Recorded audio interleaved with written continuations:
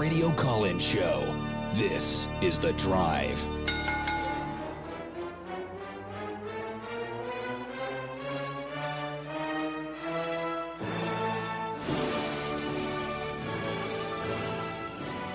And hello, good afternoon, and welcome to another stellar edition of The Drive on Fan Run Radio. It's Russell Smith punching the time clock, Wednesday afternoon edition of the show. Thanks for being along for the ride today. Tennessee basketball tonight, lots going on. Voluntary reaction afterwards. We'll set the stage for you here this afternoon on the show. Tom Brady has hung it up again. Thank God. Second best quarterback ever. Hats off to him. Enjoy your retirement, Tommy. Enjoy it. Oh, man. You loser. Oh, well, that's probably a little strong. Ozzy Osbourne, too. He's retiring from touring. Yeah. I'm stunned that he's made it this long. I never saw Ozzy. You ever see Ozzy? Yeah. I'm trying to think. What do you mean, yeah? Is it yes or no? Yeah, I've seen him twice. There's Prince of Darkness. You can't return He anymore. I'm too old. He sounds good live, man. I had to listen to some Sabbath this morning when I saw that news. I was cranking out the jams at home. Listening to nothing like listening to Sabbath as in my bathrobe and my slippers as I sip coffee and scan the morning sports news. Real rock and roll right I never there. realized that Changes was a Sabbath song and not an Ozzy song for the longest time. I can't spot that one off the top of my head. Changes? I know David Bowie. No. That's what I was going to say. Changes. That's what I think of. That's a good song. Turn It's and pretty face good. the It's not strange. as good as I don't think it's as good as Ozzy's or Sabbath's. Them Changes by who did it? Was it Billy Miles? Buddy Miles? What's Who's that? it? The Band of Gypsies guy? Who's the Bandit. Oh, Hendrix? Yeah, it was Buddy. It was Billy Cox and Buddy Miles, right? I don't know. I was convinced I knew it until you started throwing out names. I think his and now Buddy you've Miles got me was the shook. drummer. My mind's been going through Them Changes. That's a great tune right there. Vols minus 5.5 tonight at Florida. I'll tell you what I'm looking for is I'll just be watching Camwa really closely tonight. I think tonight's big for him. See if you can put two together. Yeah, and like I don't – again, he doesn't have to go for 27 tonight, but this is going to be an interesting test for him, in my opinion, because they're going to – they're going to be keen on him because, again, this is all about scouting reports this time of year. The Florida coaches will have watched that Texas film closely and said, all right, this is where he likes the ball. This is what he's going to do. They've got a big guy in Castleton that is – going to be matched up with him, assuming we go with the small ball lineup. So he's going to have to deal with that length and Florida's best player. Don't need 27. I mean, it would be nice if he went off again, but he can't disappear. Yeah. He's got to be able to go out there and get you at least double digits. Like I think he will. I would take 10 points right now. Like if you give me 10 and 5 out of Olivier, that's setting the bar extremely low, right? Yeah. We're not talking about a double-double. No, but if you give me 10 points, 5 rebounds against Florida on the road, like that's what we've got to have some consistency. People keep using that word, but that's what it is, man. Well, I mean, our starters all need to be getting close to double-digit points. And typically they are. Like the guys who play over 15 minutes are all averaging between 8 and 12 points a game for Tennessee. So, And we'll have a couple of people that'll – go off, I guess. I don't know if that's the right word. I don't know. I mean, maybe we will. I mean, typically we don't. Typically we have just that nice, solid, balanced effort. Like what we saw against Texas where Camwa and Ziegler both go for 20.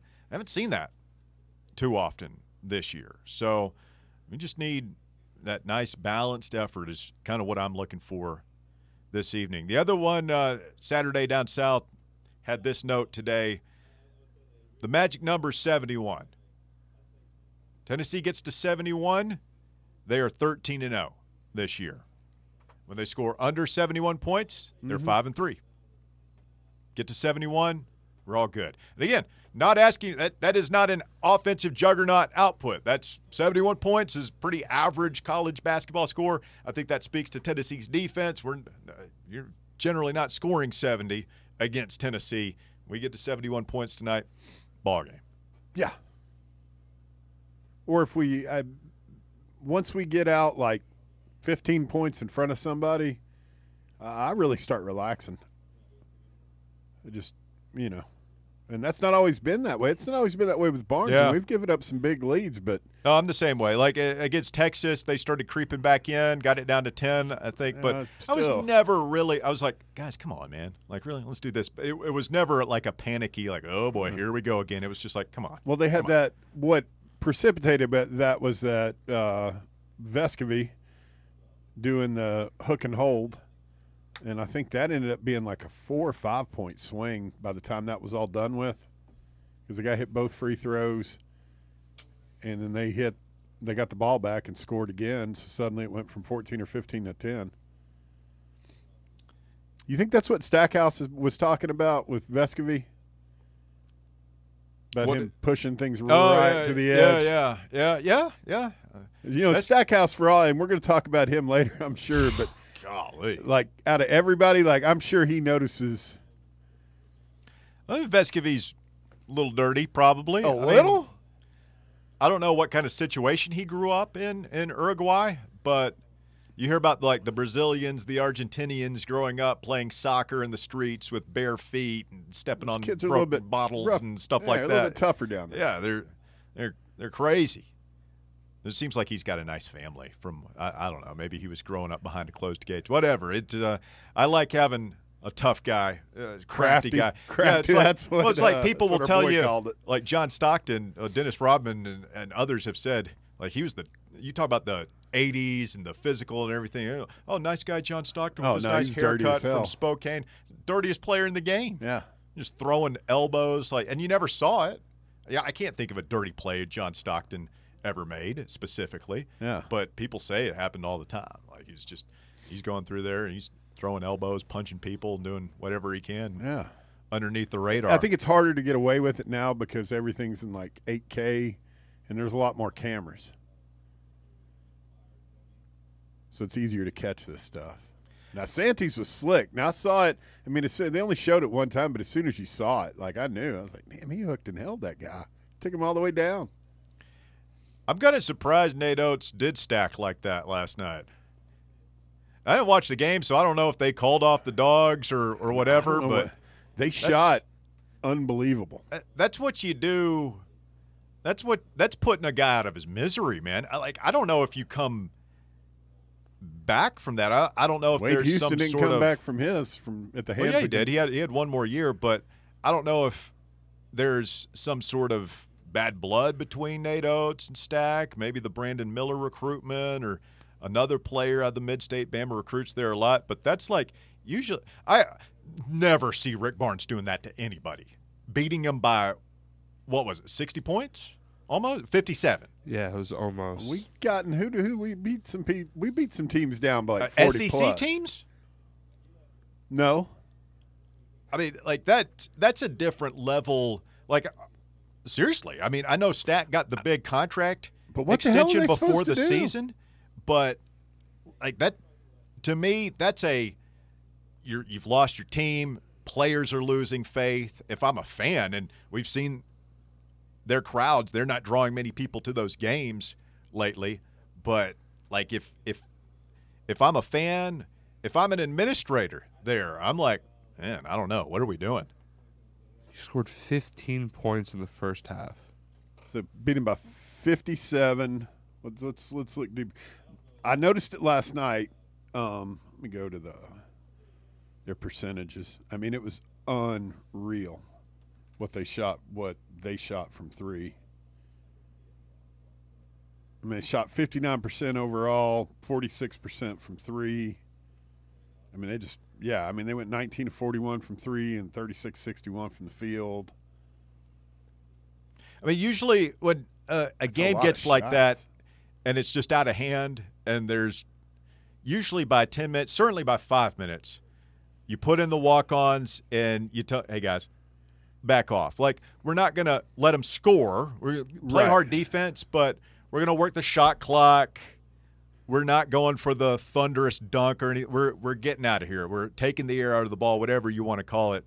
And again, I didn't watch the game. Maybe they tried to do that, and Vanderbilt was just that bad. Couldn't take advantage of it. Yeah, I mean, Alabama played 14 players. Like, they played their entire bench. Here's where it happened. I mean, Vanderbilt went 3 for 30 from 3, shot 10%, and 25% from 2. But still, you gave up 101 points. Well, yeah, because Alabama couldn't miss. Gurley Which went is 4 or indicative 5. to me of a team that quit. Oh, geez, they had 4. Their starting 5, their lowest score in the starting 5 was 18, Bradley. Everybody else, 21. Clowney had 21. Brandon Miller had 27. I'm going to butcher this name. Bediako. Bediako. had 21. Sears had 20. God grief, man. Hell, Griffin on their bench had 20. Gurley had 15. To me, the story here is coming out of it. Yes, Bama rebounds from the loss, and rumors of their demise are greatly exaggerated. But to me, it's more about Vanderbilt and taking that kind of beatdown and what it says about their program. Keep in mind, we're not talking about Vanderbilt football here. This is basketball. They've been good in that sport. They've had a decent program. Yeah, and they've just totally They used to lost make their the way. tournament. I mean, it wasn't year in and year out, but more often than not, I mean, they were in the mix at tournament time, had a shot at it. Yeah, I don't think they've won 3 conference games. I think they're like 3-5 now in Yeah. the league, something like that. And they don't. I don't. Maybe. So that was maybe a it's little just bit Stackhouse. surprising. Yeah. It was a little surprising to see them just lay down like that. Joe Rexrode is coming up from the game and the Athletic. He's there in Nashville. I'm sure they're consumed with Titans talk this time of year. But he'll have some thoughts because, man, I remember I'm going to ask him about this, but I've never been a believer in the Stackhouse hire from the beginning. To me, that just seemed like I guess it's become in vogue. You hire these former players and just hope that whether it's Dion in football or Penny Hardaway, non-traditional hires, guys who don't have a Right. ton of coaching background, but it's a big name, and you just hope you can get some momentum going. We're like Bethune-Cookman hiring Ed Reed. You had minimal experience in football. Yeah. It's the same thing. It's just a different sport. That struck me as one of those type hires from the beginning. You give it a couple of years, and I remember I asked Rexy, I think last year, maybe even the year before, when it wasn't going well, I'm like, is that seat warm at all? And Rexrode kind of, like, he didn't get snippy with me, but he was just he's like, oh, no, it's year 2. Like, this is Jerry Stackhouse. He's going to be fine, and you got to give him some time to get the players in there. It's like, okay. That was funny. Talking about Stackhouse, this is kind of off, but I just watched it like over the weekend. So you remember in Sopranos, the episode Chasing It, where Tony could not win a bet Vaguely. right before, that whole thing with Christopher? Whatever happened there. Anyhow, he's sitting at, I don't know if it's Bing or if it's at the casino watching the TV, and Stackhouse is the one that scores the 3 at the end of the game that cost to make him lose a bet. I just thought it was funny. That's great. So through Dynamite year drop in 4 there. of Stackhouse, he's won 43% of his games. Overall, he's 49-66, 16-45 in the league. He's won 26% of his league games. Yeah. They don't, but it's like Davey says it all the time on VR, and they don't. Whatever changes they underwent in the past 10 years with their athletic department. You having a Marcus moment over there? Did your I mouth don't know, stop man. working? Like, there's something. This bottle is like leaking on me. Did your mouth stop No, working my and the liquid mouth just fall works out? fine. Thought It's just that's my- still the weirdest thing. One of the weirder things that's ever been uttered on there. no, it's if you look, We don't need to get bogged down in it. I will. Bear doesn't want to take an off ramp. He just told you his story about the Stackhouse. on the That's one too many. Sopranos. We're running out of doesn't- time here. I want you to finish your thought. Let's not get. before you spilled water all over yourself. I don't know. I mean, it's the second time it's happened. I spilled some water on myself. Okay, like leaky cut. Like I didn't have the lid screwed on Right. tight enough, so I tightened it up. Took another sip just now, a couple minutes. Threaded on same their own? thing. The streak really is over, isn't it? I guess so. The streak's really over. You're spilling I'd rather everything. have water than mustard. This will be okay. We have – it's National Signing Day. We aren't signing anybody. No. Some walk-ons, I guess. Is it National Gorilla Suit Day? Is that right? What? What do you expect me to say to that? Like, oh, yeah, it is. Thanks for reminding me, Bear. Damn it, I forgot my gorilla suit. One day a year to wear the gorilla suit, and I forgot. I've worn one. Really? Mm-hmm. I could see that. Joe Rexrode coming up next. Stay with us. The drive continues. It's Fan Run Radio. Back with more right after this.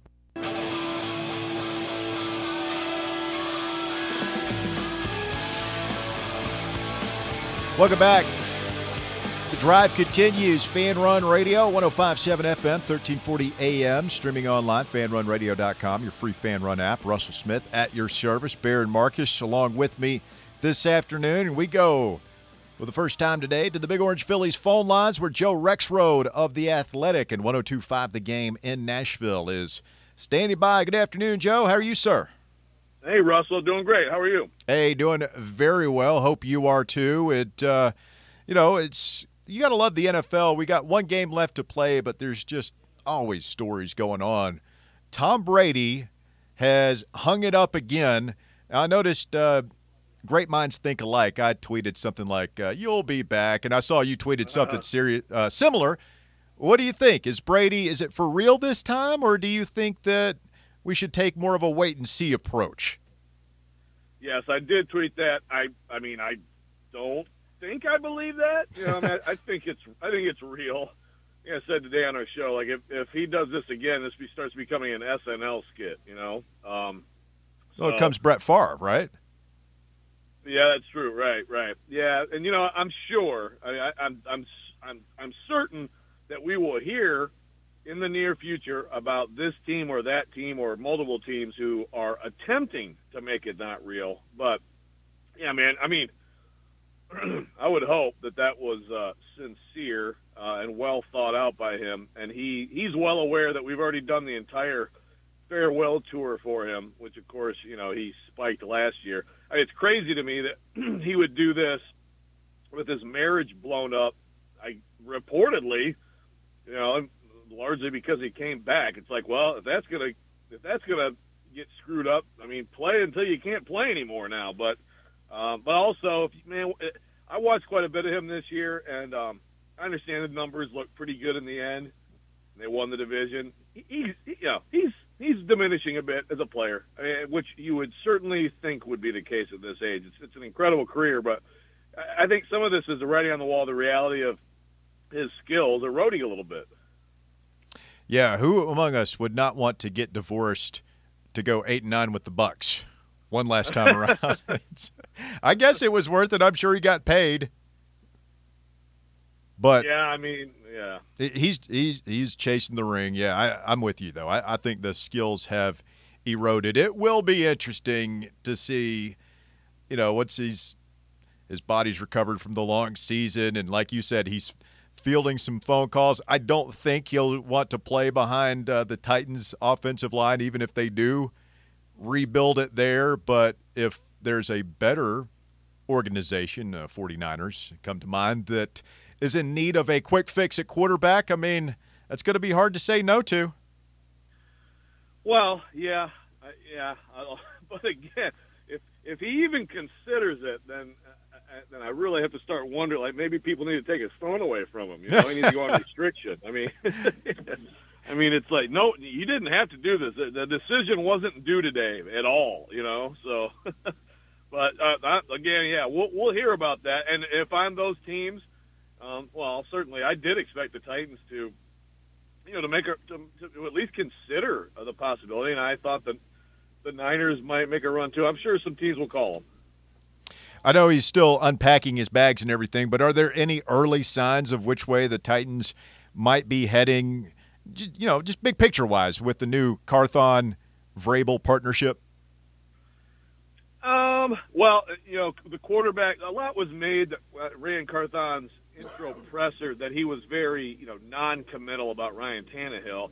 I don't think as much would have been made about that had he not sort of all but confirmed he can't wait to, get to work with Derrick Henry. But to me, it's still like you have to be non-committal on your quarterback if you're whoever comes in to this situation, because, look, I still think, I think even more, I'd put it about 80% that Ryan Tannehill is the Titans quarterback next season in light of today's news. And even before today's news, definitely by far the most likely scenario. But, they're about to go into the draft process here. They're at the Senior Bowl now. And to me, they need to go through the draft process as if they have the number one pick and they have their pick of these quarterbacks. I mean, they have to conduct themselves like a team that is drafting a quarterback. And if they do end up falling in love with one of those guys and think that that's the answer for their franchise and absolutely the next franchise quarterback of the Titans, then they are in position at 11 to potentially move up and have the ability to move up and take one of them. So, I mean, that's what it's all about. I mean, to me, you start your clock as a GM when you draft your franchise quarterback, which is what's so interesting about John Robinson's tenure, because of course, he never got the chance to do that. Joe Rexrode of The Athletic and 102.5 The Game with us this afternoon. And, Joe, the Titans are going to artificial turf, that grass field, that lovely grass field at the Coliseum that's always in such good shape by the time November rolls around will be no more. And I guess the Vols get a chance to be the guinea pig for that with the game against Virginia. What are your thoughts on the Titans getting rid of the grass?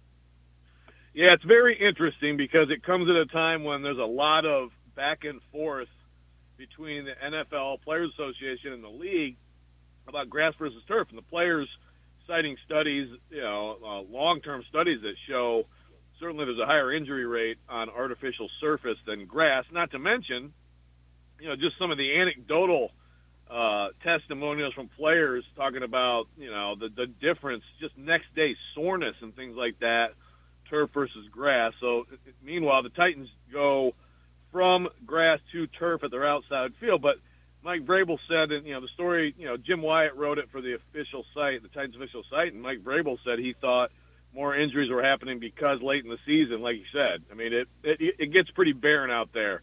And so I think it's, this surface they have is the same thing that they put in their indoor this year, and the players liked playing on it. And, of course, there was a lot of focus on that in camp because Derrick Henry, broken foot on artificial turf last year, and they did a lot of practicing, when it was raining on the indoor this year, and he seemed to like it, and it's an organic infield. So this is supposed to be the best version right now.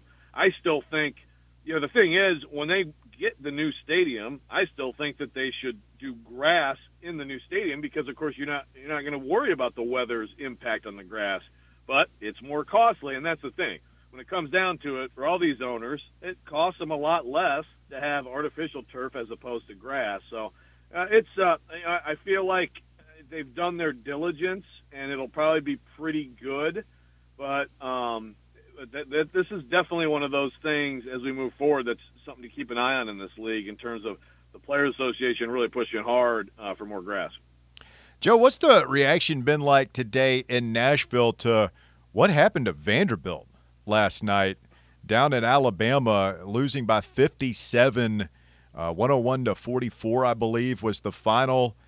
I'm going to go back because I remember I asked you, I believe this was 2 years ago in his second year when things were not going well, just, is there any early signs of Jerry Stackhouse being on the hot seat? And you were pretty quick to say no, as I recall, and he needs time to build a program. Well, we're in year 4. He's won 26% of his conference games, 42% overall. And, I mean, that's the kind of loss that is just shocking. Where is Vanderbilt at right now with that basketball program? Yeah, well, no doubt. And, the thing is, of course, last year they had a good year. You get 19 wins, you get to the NIT, I guess, quarterfinals. It was like there was clear progress last year, but then you lose Scottie Pippen Jr., so how do you rebound? Not long ago, they were looking pretty good, throttling Arkansas, and they go win at Georgia, the first team to win on the road at Georgia. Not a great team, but still, not bad. they've kind of looked like middle of the pack SEC team. But you're right. I mean, a result like this has got to crank the volume up a little bit on his seat, and it has to be getting warm now. At least I wouldn't call it hot yet, and it's still hard to know, outside reaction, perception versus internal. But that's an ugly loss, and it's accompanied with him not playing Tyron Lawrence, one of their best players, and talking after the game about how basically, I mean, the way he made it sound was Tyron Lawrence was like smiling and happy at practice, and Stackhouse wants people mad after a loss. I mean, it's so there's some tough love going on. He has benched Jordan Wright a couple times. Jordan Wright didn't really play in the second half the other day, or yesterday, but apparently that he had dizziness after running into somebody. But there's some calling out of his players, sitting down of his players, and it's just, look, I mean, some of that stuff is, it's a lot of stuff where if you're winning or if you've established yourself as a winning coach, it's like, all right, some tough love. That's what these kids need. But when you're losing by 57, you start to ask, okay, what's going on here? Like, is he losing control of the locker room? So, tell you what, a couple huge games at home coming up that I think are going to say a lot about what's going on there. Now, they have Ole Miss coming in Saturday. That's a team Vanderbilt should beat. It's a bad team. And then Tennessee coming in next week, which, of course, look, I mean, I think the Vols are a national championship caliber team. So this is going to be a real test of Stackhouse's ability to keep that team together. And if it goes totally the other way now, then I would not take anything off the table. Did he and Nate Oates have some kind of run-in on the recruiting trail or something? Because usually I was surprised that they did him like that last night, because that's usually, a game gets out of hand, the league gets up in the 30s or something, and coach will call off the dogs and say, hey, man, let's work the shot clock here. Let's take the air out of the ball, whatever, get out of here. You beat somebody by 57. That's flat out disrespectful. It's funny you say that, because actually I think Nate Oates might be Stackhouse's best friend in the league, or awfully close to it. Rick Barnes would be another one of them that he has a good relationship with. I mean, if you watch Stackhouse after they play like Calipari or Pearl, you won't even look at him. You can't stand him, and he doesn't fake it. He likes Nate Oates. So it's funny because Nate Oates actually said last night after the game, he basically was like, I feel bad that they had to play us after our last game, because, of course, they got blown up by Oklahoma. So some of it was Alabama was absolutely, just seeing red, and just we're going to pour it all out there on whoever they played. But honestly, I don't even think Alabama was necessarily trying to beat Vanderbilt that bad. Vanderbilt was just that bad. And Stackhouse, not taking timeouts, starting a walk-on, playing a walk-on 9 minutes who hadn't played at all, like he kind of punted the game, I guess maybe to send a message. I don't know. But, no, I think it's really a lot more about Vanderbilt's ineptitude than anything Bama wanted to do to them, I guess. Talking with Joe Rexrode of The Athletic and 102.5 The Game in Nashville on your Big Orange Phillies phone lines. And, Joe, Tennessee plays at Florida right now. Obviously, things going really well for Rick Barnes and company, up to number 2 in the polls. A lot of talk about a 1 seed in the NCAA tournament. Do you think that Tennessee is worthy of a 1 seed at this point? What do they have to do to wrap that up here down the stretch? Oh, absolutely. I mean, I think Tennessee could be the number 1 overall seed depending on how things shake out. I mean, that Texas win is another really good one. The Kansas win, obviously, on a neutral site is massive. The profile, it's the Alabama game is of course critical. You beat Alabama on, I think, February 15th. You have, I think you have the best resume in college basketball. So now, we'll see. Could you have a couple bad losses? Do you have a bad loss in the SEC tournament or something like that? Then that could change it. But at this point, I'd be surprised if Tennessee is not a 1 seed. And like I said earlier, Russell, look, I understand the Rick Barnes trepidation, and it's all fair. He's had too many teams that should have done things in the NCAA tournament that didn't. But I think this team is good enough to win the whole thing. I really do. They got to keep going inside. They got to not have one of those games where they go 3 for 22 from 3, and that's why they lose. But this is one of the best defensive teams by the stats of modern times, of this millennium. So that can take you a long way. If they go to the Final Four, obviously his season is a resounding success. That would be the most successful season in the history of Tennessee basketball because they've never been before. But falling short of that, like what if you go to the Elite Eight? Should Tennessee fans be happy with that? If they're a 1 seed, Sweet 16, like where do you put sort of the line to gain for this basketball team right now? No, I mean, look, if they're a 1 seed, then no, you shouldn't be happy with the Elite Eight. It's funny. I covered the Tennessee's one Elite Eight game all time because I covered Michigan State at the time, and that's a game Tennessee, as you remember, easily could have won that game. No, I mean, if you're a 1 seed, then you shouldn't be happy with the Elite Eight. It should be, it should be a Final Four team. You have a better profile than everybody else in your region, and so I think that's the standard. And look, that team. The Grant Williams team was a great team. That was a 2 seed, right? Yeah, 2 seed. Gets to the Sweet 16. Just an incredible, crazy loss to Purdue. And that was tough. But that's still – that team kind of faded a little bit down the stretch and wasn't nearly as good defensively as the previous team, which, of course, lost to Loyola. This is, I think, potentially the best team Tennessee's had under Rick Barnes. I will say that I think last year's team at its best – I'd like to see last year's team at its best against this team because of Kennedy Chandler, but I feel like the development of the bigs and Kamwa, he's got to be a key guy for them down the stretch and in the postseason. I think this should be the best team. This should be, a Final Four team. And the thing is, I mentioned Purdue. That's the game as a college basketball fan, Russell, that I'm just desperate to see because Zach Edey, who's like 8 feet tall and really good, is I think Tennessee is the one team that has the bigs to throw at him, including some fouls to throw at him, to have a chance to beat that team in the tournament. But if they play, it would probably have to be in the Final Four. Urosh, man, give me 5 hard fouls. That's all we want out of the big Serb. That's all I want anyway. A little trash. Yeah, there you go. Joe, appreciate your time, my friend. Thanks for jumping on as always. Have a great rest of your Wednesday afternoon. All right, thanks for having me, Russell. Appreciate it, man. Joe Rexrode. You can listen to him weekday mornings, 102.5 The Game in Nashville. Of course, read his work online at The Athletic. He appears as all fan-run guests do on the Big Orange Phillies phone lines. They'll have Tennessee basketball on tonight. We're a 7 p.m. tip, right? I didn't. I thought you were going to look it up. Trained radio professionals at work here, ladies and gentlemen. Do not try this on 7 p.m. It is 7, yeah. 7 p.m. tip. Big Orange Phillies. You get down there here's the play is you get there like 6:30, right? So you get your order in, and they're bringing it out, that basket of wings, that fresh Philly cheesesteak. It's a ball. Give us up. Yeah, you've already got a beer or two in you. You're pre-gaming a little bit. And then you're ready to eat. Watch the Vols at Big Orange Philly, 6625 Maynardville Pike in Halls. Get it delivered via Grubhub. Check out the full menu online at bigorangephillies.com. We'll take a quick break. We'll come right back with your phone calls up next right here on Fan Run Radio.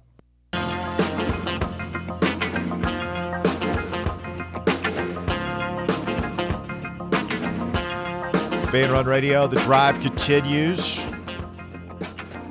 Joe Rexrode of The Athletic. Bear, what did you learn? Where he was talking about, it's within Tennessee's power. We control our own destiny. We could be the number 1 overall seed. I think we'd have to win out, including probably the tournament. But call me a hater. I just don't see that happening. Oh, no. Especially not when you saw the mental gymnastics feat, that cutting-edge mind of who's good in basketball, Joe Lunardi. Well, I think if they win out, I think that Lunardi, you would be a lock unless Purdue wins out too. I think Tennessee would definitely be a 1 seed and very well could be the number 1 overall seed. I just don't think they're going to win out. Oh, no, I don't either. Hope I'm wrong, but I just see a toe stub or 2. I mean, Tennessee basketball put out the February schedule, and it's I mean, it's a gauntlet. It's stout. We kind of ease into it with what do we got? Florida. And who do we have this Saturday? Auburn. Auburn's going to be a tough test, and then we've got Vanderbilt and Mizzou the next week, and then it gets real. You know what you do? One game at a time. That's what they did when they went on that run last year. They just very methodically went about, just their business. That's all you can do. What were we on a big win streak going into the tournament? Well, hell yeah, we just come off the. No, I'm talking about the SEC tournament. Were they on a big win streak going into the conference tournament? I want to say was our last loss to Arkansas in Fayetteville. Sounds about right. Because I know the last regular season game was beating Arkansas here in Knoxville. Yeah. Oh, that was a great game that day. What a fun day that was. Those Hog fans back in their place. Let's go to the Big Orange Phillies phone lines. Martin is next. Good afternoon, Martin. Good afternoon, Russell. What's up? Russell, did that quarterback sign with us today at Preferred Walk-On? Yeah, he did. Ryan Dameron. Yeah. Ryan Dameron's his name. Yes, sir. And did we get any more signings from Preferred Walk-On? I'll be perfectly honest with you, Martin. I haven't been following it. And I know that's crazy because it's National Signing Day, but I don't keep up with the walk-on stuff too much. And hopefully we won't be in a position of needing to actually play those guys, Yeah, but what I'm hearing is he may be our third-string quarterback because he had two good offers. He had Middle Tennessee State and Eastern Kentucky. Yeah. I think that he's going to be in there with I always forget who's the guy from UCF? Gaston Moore, yeah. And Navy Schuler. Yeah, I mean, I think they're going to have a pretty good battle there for that third spot. And, again, hopefully we don't get down to needing to actually have the third quarterback ready to play. But, I mean, we've talked about it before, Martin. It's just going to be almost impossible to get another scholarship-worthy quarterback to come in here and ride the pine behind both Joe Milton and Nico. Who are they going after the 24 class besides the kid out of Georgia? I mean, I don't have a ton of names for you. I know there's a kid from Rock Hill, I believe, who's is it Jaden Davis, I think, is the top quarterback prospect in the country or one of them. And then you're talking about, I think, is Merklinger or something like that down there in Savannah. Yes, Jake. Yeah. I mean, that's just, again, you're going to come in here knowing that Nico is probably going to be the guy for at least 2 years. You might be able to convince somebody, hey, come in here and learn behind this generational talent for 2 years and then start your junior year. But most of these hotshot quarterback prospects now want to play right away. Yes. And I'm still hearing good things on Chaz Nimron.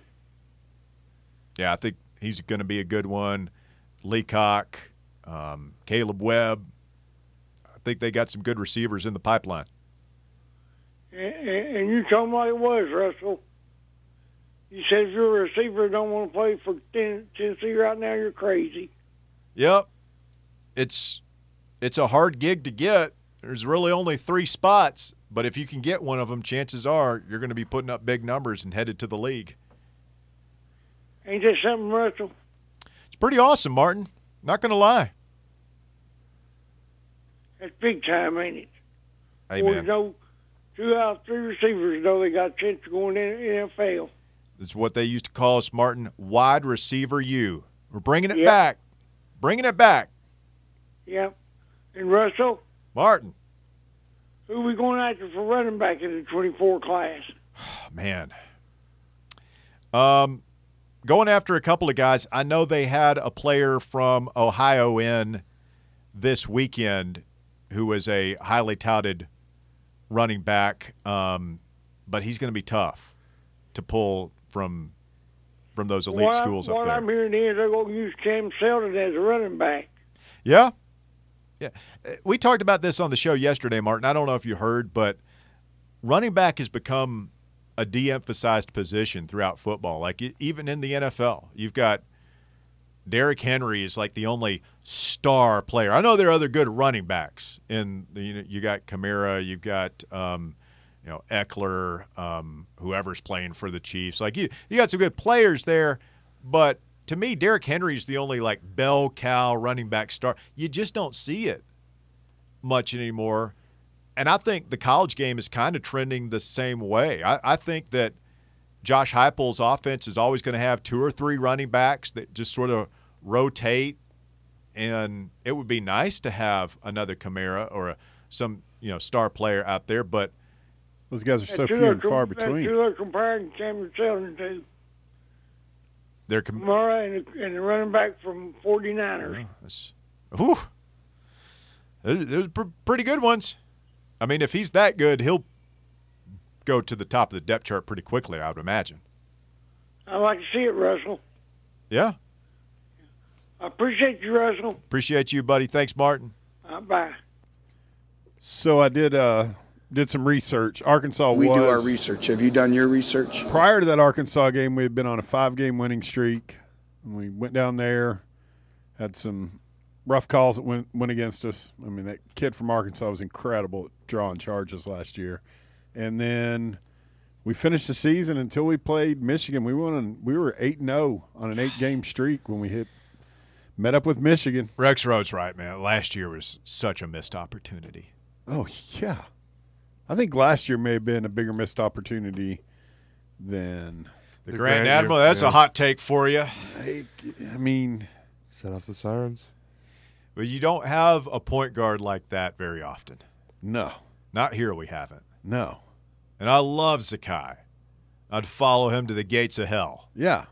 But, I mean, Kenny Chandler was something else, man. He had another gear. He had another something. Yeah. Like, that's just – we haven't had a player like that. Well, no. I mean, he got taken in the second round, but he's like one of the only guys to ever get taken in the second round, actually get a guaranteed contract.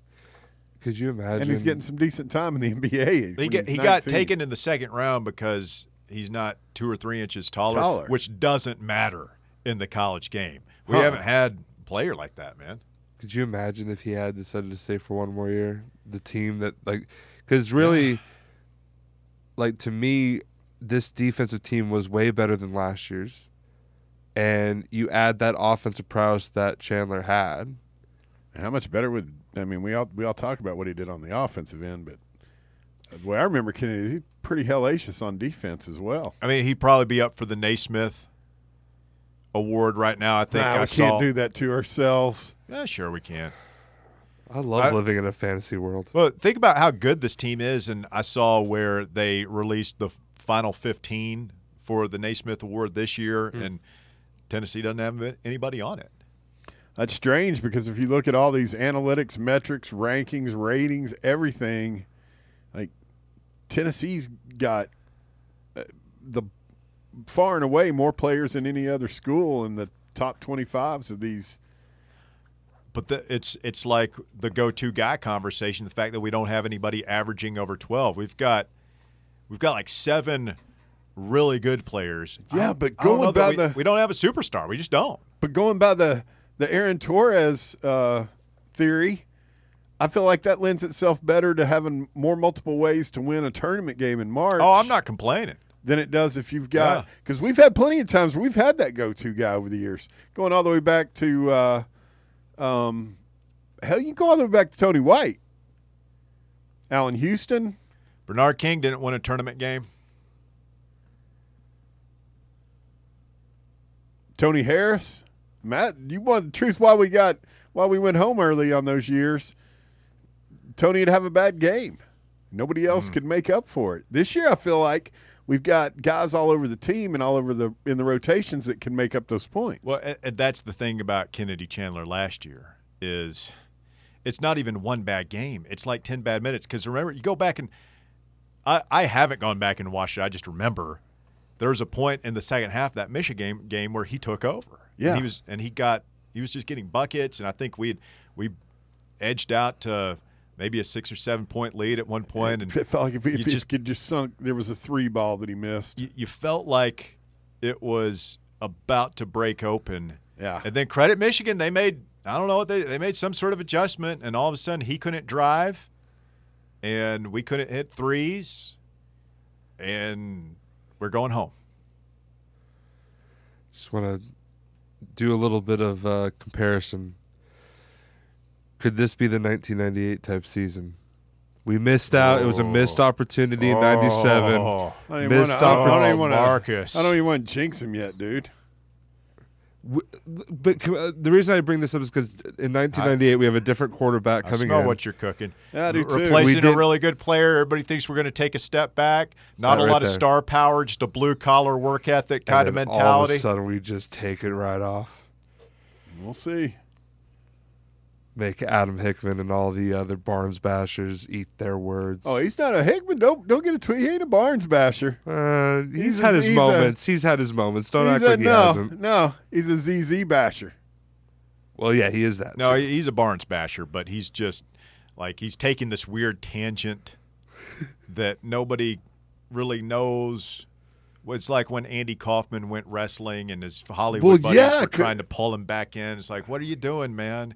And he's out there. There's no pulling him back. He's gone too far. He flew too high. He's gone. Can't get him back. Because Marcus, this originated with me and you on a day, it was when Russell was sick. Yes. He came in here, and I think Marcus, I kind of feel like it started off as a joke. He's just trying to wind you up. He was just trying to wind me and Marcus up. Because you were in a good mood. You were feeling like. I was in a pleasant mood. It was like 3 minutes to 3. Me and Marcus were going to do a show. It was Georgia week, I think, or something. And here comes Adam Hickman. and he just thought it would be funny. But just to continually double and triple down on it, Russ. Do we want to? You have to like this comparison that I've. Not good. I check back with me in March. Deal. Check back with me in March. I like the comparison. I want to believe in the comparison. Just got to see more. Got to see more. Stay with us. Hour number 2 of The Drive coming up. Marcus will have your top 4 at 4. Big news from the world of the NFL and whatever else is going on in the sports world. Marcus will have it for you. Coming up next right here on Fan Run Radio. Stay with us.